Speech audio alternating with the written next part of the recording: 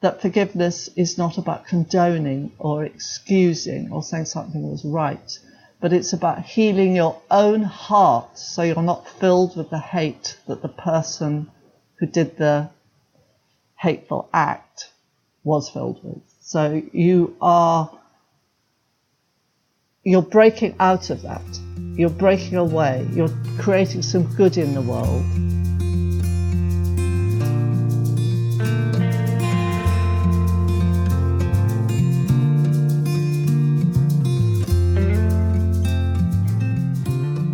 Welcome to Zestful Aging, where I interview thoughtful, inspiring, and influential guests who are making their mark on the world and contributing to the common good. Making your mark, big or small, is creating a legacy, and it's one of the proven ways we can age with vibrance and deep contentment. And Zestful Aging Podcast is my legacy. I'm your host, Nicole Christina, psychotherapist and fellow Zestful Ager. Our music is courtesy of Judy Banker, who was a previous guest on Zestful Aging. Find out more about her and her music on judybanker.com. And to find out more about this podcast, my web courses, and other offerings, hop on over to zestfulaging.com. I know that everyone is feeling really stressed and anxious right now. We're all unsettled and feel out of control. So I created a free download for you for maintaining mental health based on my 30 years as a psychotherapist. Just go to zestfulaging.com and it is all yours. Well, I've got my little loyal Jack Russell Sparky right by my side. He is looking very bright and clean. He got his scrub down last night. So let's begin. Today we're going to hear about something hopeful and optimistic. Many of us are feeling alienated and distrustful, and nothing seems to make sense. And there doesn't seem to be any rules anymore about decency. And some of us are worried about the actual state of humanity right now. Today, we're going to hear about a project that restores our faith in basic human dignity and puts the focus back on love and forgiveness. We're speaking today to Marina Cantacuzino, who's the founder of the Forgiveness Project, which is a UK-based charity that uses real stories of victims and perpetrators of crime and violence to help people explore ideas around forgiveness and alternatives to revenge.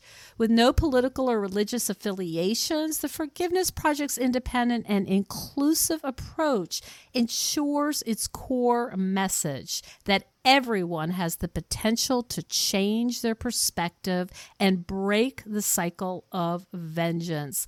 Welcome to the program, Marina. Hello, it's lovely to be here.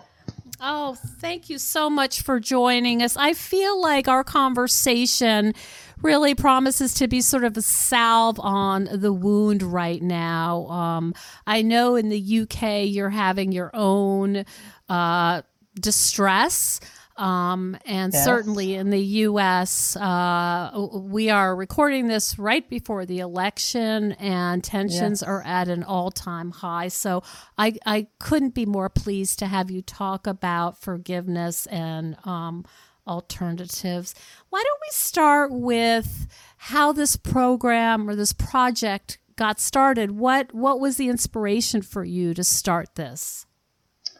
Yes, well, I'd been working as a journalist for a number of years, and then the Iraq War came along in 2003, and I was working with a photographer, and I felt very, I suppose you could say the Iraq War kind of politicized me in the sense that I became really fueled by anger, and I went to all the protests. It made no logical sense to me. And because I was working with this photographer and we were doing a lot of traveling for journalism, I came up with this idea of trying to find stories that in my mind were countercultural at that time. So they were stories which focused on empathy, compassion and forgiveness. And I had absolutely no idea if anything would happen with these stories that I found, but it was just something I felt driven to do. So in that sense, you could say that the Forgiveness Project was born out of anger. And then I had some support and an amazing coincidences along the way, because as I collected these stories, and they were first-person narratives, like the stories told from the point of view of the person I interviewed, and I wrote them up, and I interviewed them and wrote them up, and then my friend, the photographer, took the photographs, and they were also from victims of trauma and abuse, as well as from perpetrators of conflict and harm. Or from all over the world, from South Africa, from America, from Israel, Palestine, England, of course, Northern Ireland. And you see, we collected the stories. I thought, well, at the very best, I thought this will be a one-off, big magazine article with strong portraits and strong stories. And that was really my intention. And I thought, I'll carry on being a journalist. But it's quite extraordinary how one's life can be taken in directions that you never planned for, because, as I said, I was helped along the way. None of these things ever happen on your own. Two remarkable women helped me. One of them was Anita Roddick, who happens to be, yeah, you know exactly what I mean, I'm sure. The Body Shop. Yeah, founder of the Body Shop, a great social activist, died far too early, but helped me, saw the raw material that I collected and said, these are really powerful stories, really important for our time. I want to help you make them into an exhibition. So it was never my idea to do that. But I thought, wow, that's a fabulous idea. So we created an exhibition that launched in London in 2004 on the River Thames. And it was just phenomenally successful in ways I'd never imagined, never planned for. People were queuing up to come through the doors. We got so much media attention. It was like people were thirsty for a different narrative. And basically, that's how it started. I thought, this is kind of my life's work now. I was getting so many indications that this is where I should put my attention. And that's your legacy, of healing. So. Hello, everyone. I wanted to tell you about a product I've been using lately for aches and pains that's really helped me, and I've been singing it from the rooftops. Some of you may already have discovered the benefits of using CBD. I have found it to be a game changer for my creaky joints. I'm a tennis player and I have 3 dogs, and being active is really important to me, and we know how important it is in aging well. But at age 59, my joints can be a bit stiff, especially in my knees. And this stuff has really helped, so I don't have to wear a knee brace anymore, which really wasn't such a good look. I've done my research, and it's very important to get the highest quality ingredients. There's a lot of junk on the market, so you have to make sure the product is tested by a third-party lab at the very least. My favorite company is called Prose, P-R-O-Z-E, and they have several products that are formulated for specific problems, including sleep and mental focus. Lately, I've been using the performance gum called Yippies and the Nods, which helps me sleep and tastes very cinnamony. If you go to their website, prose.com, and enter the coupon code ZESTFUL, you're going to get 15% off. I highly recommend trying it out. I think you're really going to be surprised how effective it is, and I would love some feedback from you on how it works. Again, the website Prose, Prose.com. Coupon code is ZESTFUL. Thank you. How do you find your stories, Marina? Well, at the beginning, it was like one led to another. Sometimes I'd read a little footnote in a newspaper. Sometimes it was quite a big story that was already out there. Sometimes, as the project took off, as the stories gathered, as we put them in exhibitions and on the website, people would email.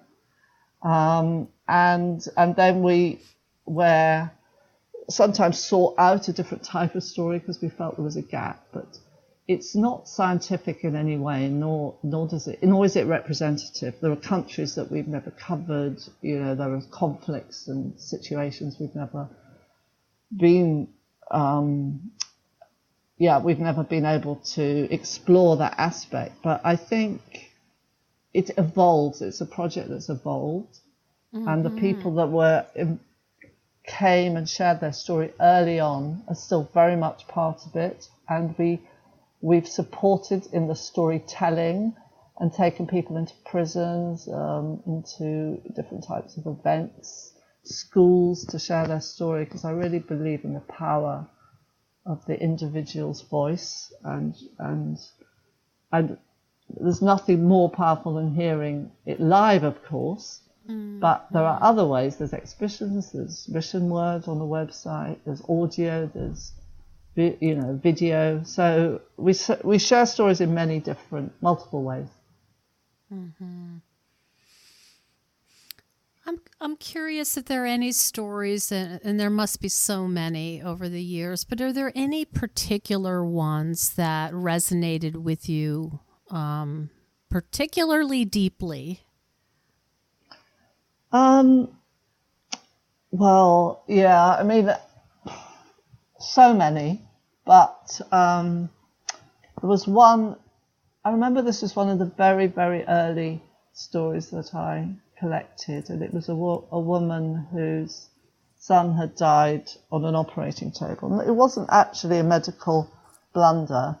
It was, he died, of a heart attack, and it was terrible. But the thing that she was finding hard to forgive was that they had used some of his remains for scientific experiment. I don't know. This was like a big scandal many years ago. Without her permission. Yeah, exactly. And it became and she was telling me this story, and I think because I had a son the same kind of age at the time, because I'd had a brother who died as a young person, a teenager. I found myself as a journalist suddenly just completely overwhelmed with emotion. It had never, ever happened to me before. And I started just crying, and I'd never done that before, because journalists become quite hard to difficult stories. And I think it was partly because I wasn't writing it for a newspaper. I was collecting it for a project which I had created, and I could go to a deeper level in a way. And then I was embarrassed that I cried, and she said, she was very, very gracious and kind about it. She said, "No, it's so wonderful that you cried. I've told my story to journalists," because she was part of the campaign. And she said, "They just always look quite hard, and they never seem emotional." And so in that moment, I kind of knew that it was good. I'd been authentic. I'd showed my emotion, and that it was the right thing to do. But I answered your question with that reply because I hadn't actually talked about that for a long time. But you said what really got to me deeply. It's not necessarily the story I think which is one of the strongest stories necessarily, but if you're asking about what impacted me, that did at that time. And there have been others along the way as well, but that was just a very personal one. One that you could identify with, and sounds like surprised you. Yes. How close to the surface it was. Yeah. So, I have to imagine that you get some pushback from people who say, I could never forgive somebody who hurt my child or a loved one or a murderer and all of this, because some of the perpetrators do some pretty awful behaviors. Yes. How do you understand that? Are you talking about the pushback, or about how I understand how you can forgive something where people do terrible things? I guess the second. Like, how does that work for people who might initially say, eye for an eye, and I could never forgive? Maybe we'll start there. What do you see them transform at times after they're able to see some of your stories and some of your work? I think so. Not always, and there's no obligation here. We're not trying to persuade people to forgive. We're creating a place of inquiry and discussion and conversation. It's kind of like an invitation to consider this. And then we find the stories that unravel the nitty-gritty, difficult, complex subject of forgiveness. Not everybody has arrived at a place of forgiveness, but all are drawing a line under the, place of revenge and retaliation, the dogma of vengeance, if you like. So that helps in the sense we're not trying to tell people they must forgive. So people come to it because they want to explore aspects of forgiveness. And when they come to the very difficult stories, which are, as you say, it's almost impossible to understand how you could forgive such a heinous crime, I try to get people to explain how on earth this is possible. And I think once you enter the world of the person who's telling the story, and they explain, for instance, that forgiveness is not about condoning or excusing or saying something was right, but it's about healing your own heart so you're not filled with the hate that the person who did the hateful act was filled with. So you're breaking out of that. You're breaking away. You're creating some good in the world, to take it in a different direction, to start again, to turn the page. And you're doing it as an act of self-healing for yourself. That's how some people might describe it. Others might describe it, I did not hate because I didn't want to be like them. Or some have some understanding for people whose lives are so damaged that all they can think of is to do damage. This extraordinary empathy, if you like. So I try to encourage people to explain their forgiveness in ways that they might not agree, but maybe they'll understand. So, for instance, Eva Kor, you might know her because she lived in America for very many years. She was one of our storytellers, and she died last year. And she was a survivor of Auschwitz. She was experimented on by Mengele. And she always said, I forgive because I deserve it, not because they deserve it. She described it as a miracle medicine for her because she'd spent decades full of hate and bitterness, resentment and pain. Pain is the great motivator to forgive. And she went on a journey, a process.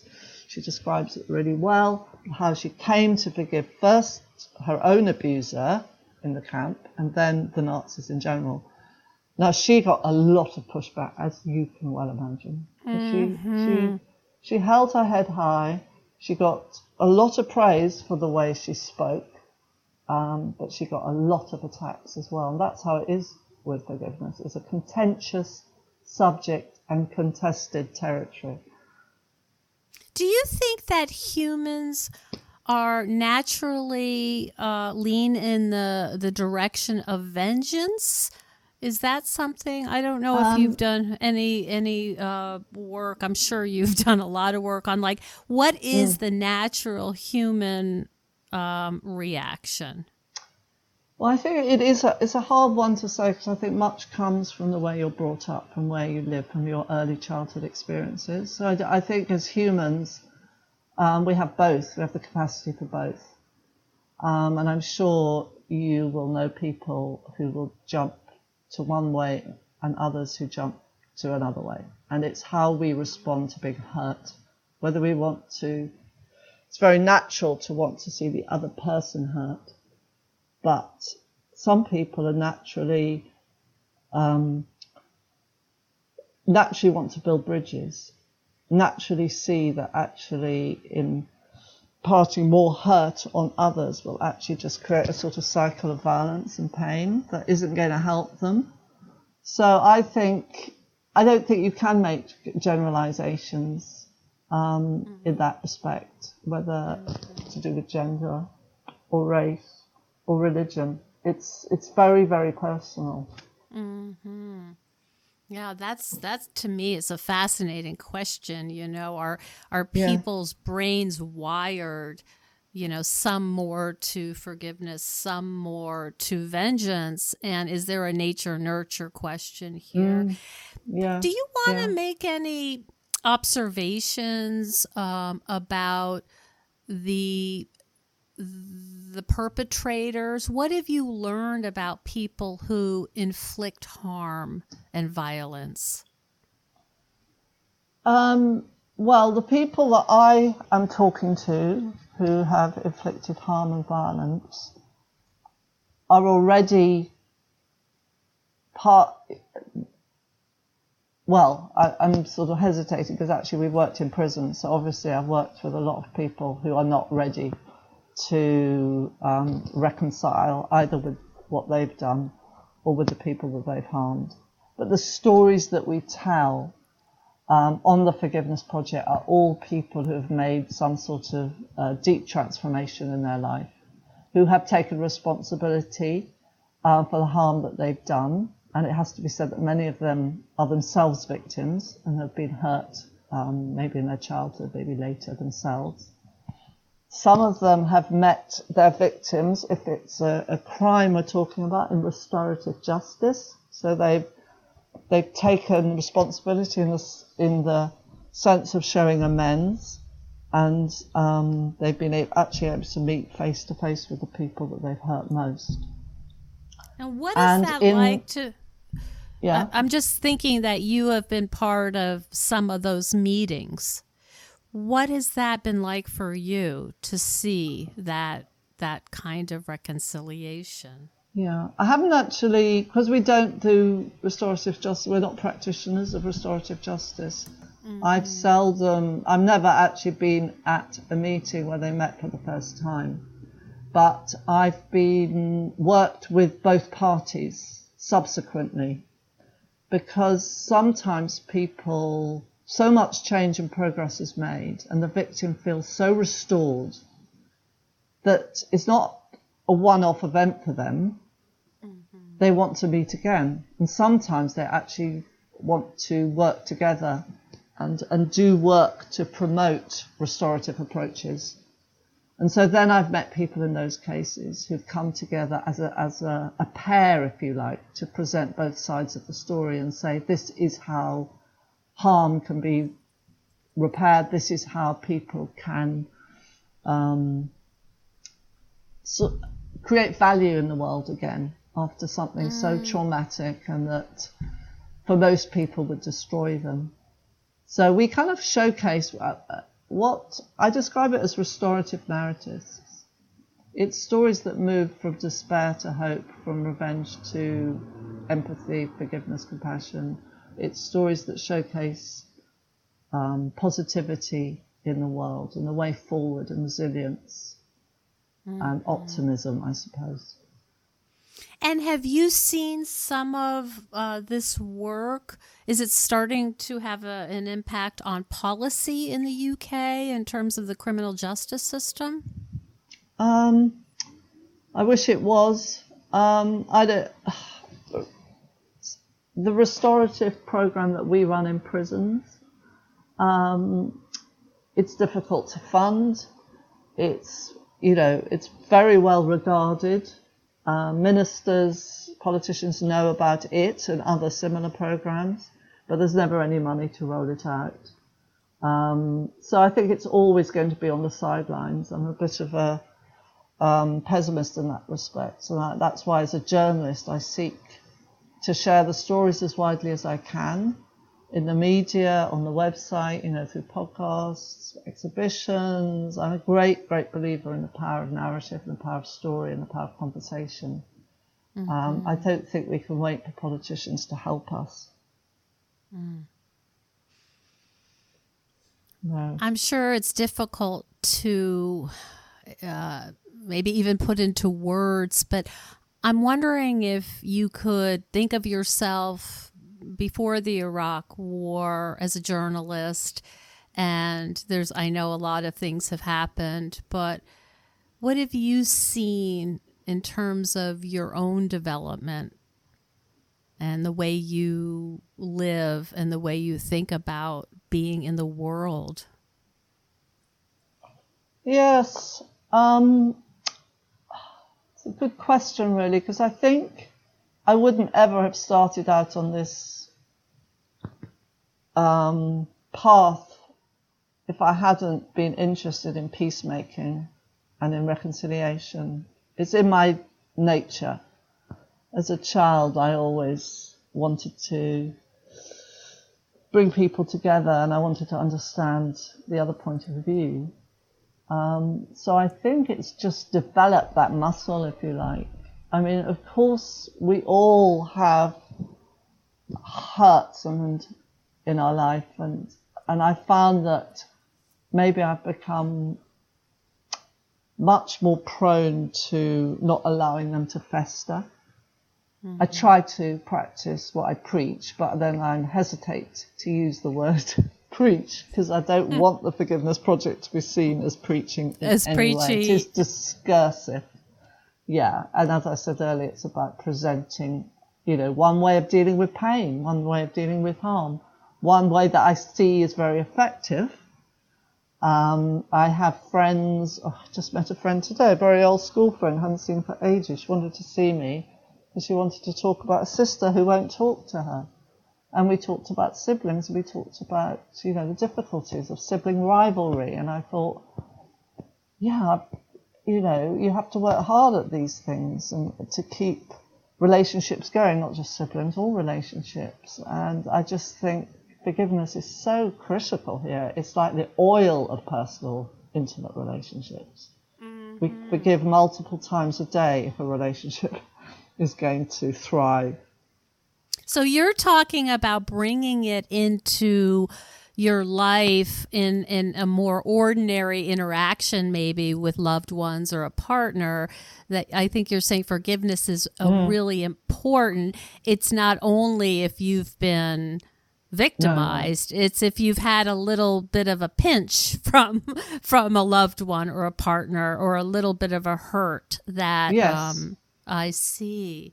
Because these big stories, I mean, I share them and present them because I think they grab people's attentions, but most of us won't, thankfully,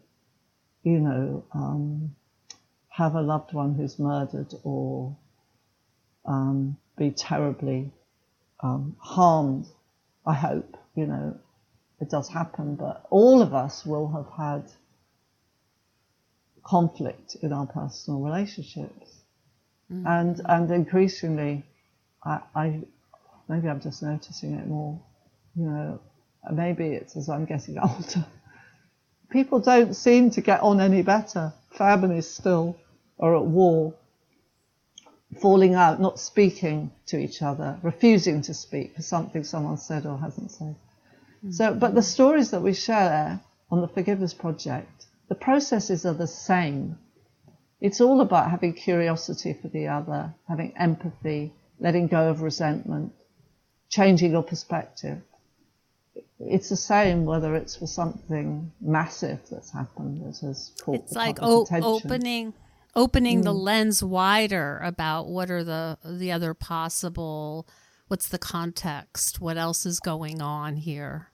Yeah, I think that's so. And I just came to sort of realize in a way that nothing binds you more to the object of your contempt than your hate.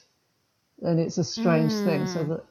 So how do we get rid of those, that binding in a way that, when you're very upset about something or you feel so hurt, you wake in the morning thinking about it, you go to bed at night thinking about it, you talk to your friends about it, you become totally obsessed with it, and it takes up so much room in your head.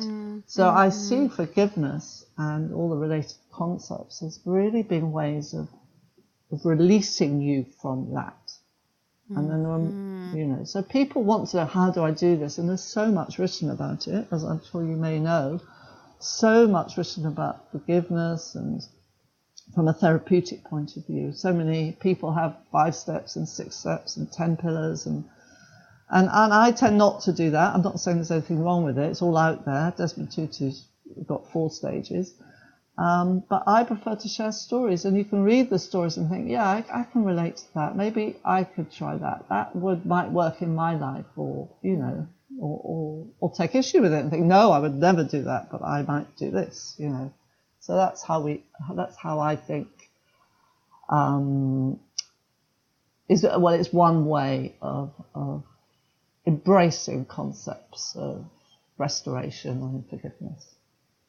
Hey everyone, I wanted to tell you about a powerful new tool that supports your mental and emotional health in what are extremely trying times.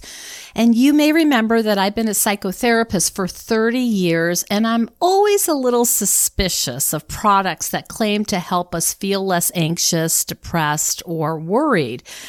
But then I was introduced to a new kind of app called Cope Notes, and I have become a big fan. Cope Notes was developed by a guy who spent a lot of his life trying to figure out what might help support him through his own weekly psychotherapy sessions.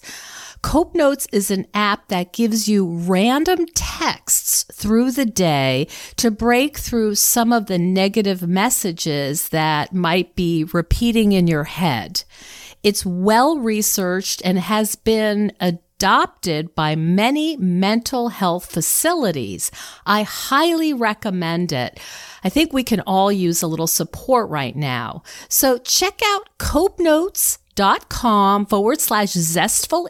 I will receive a small portion of those proceeds. And I'd love to hear your feedback about how it works for you.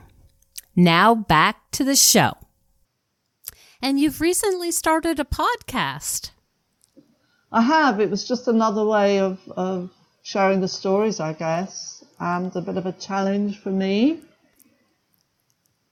Because I had to teach myself the whole thing.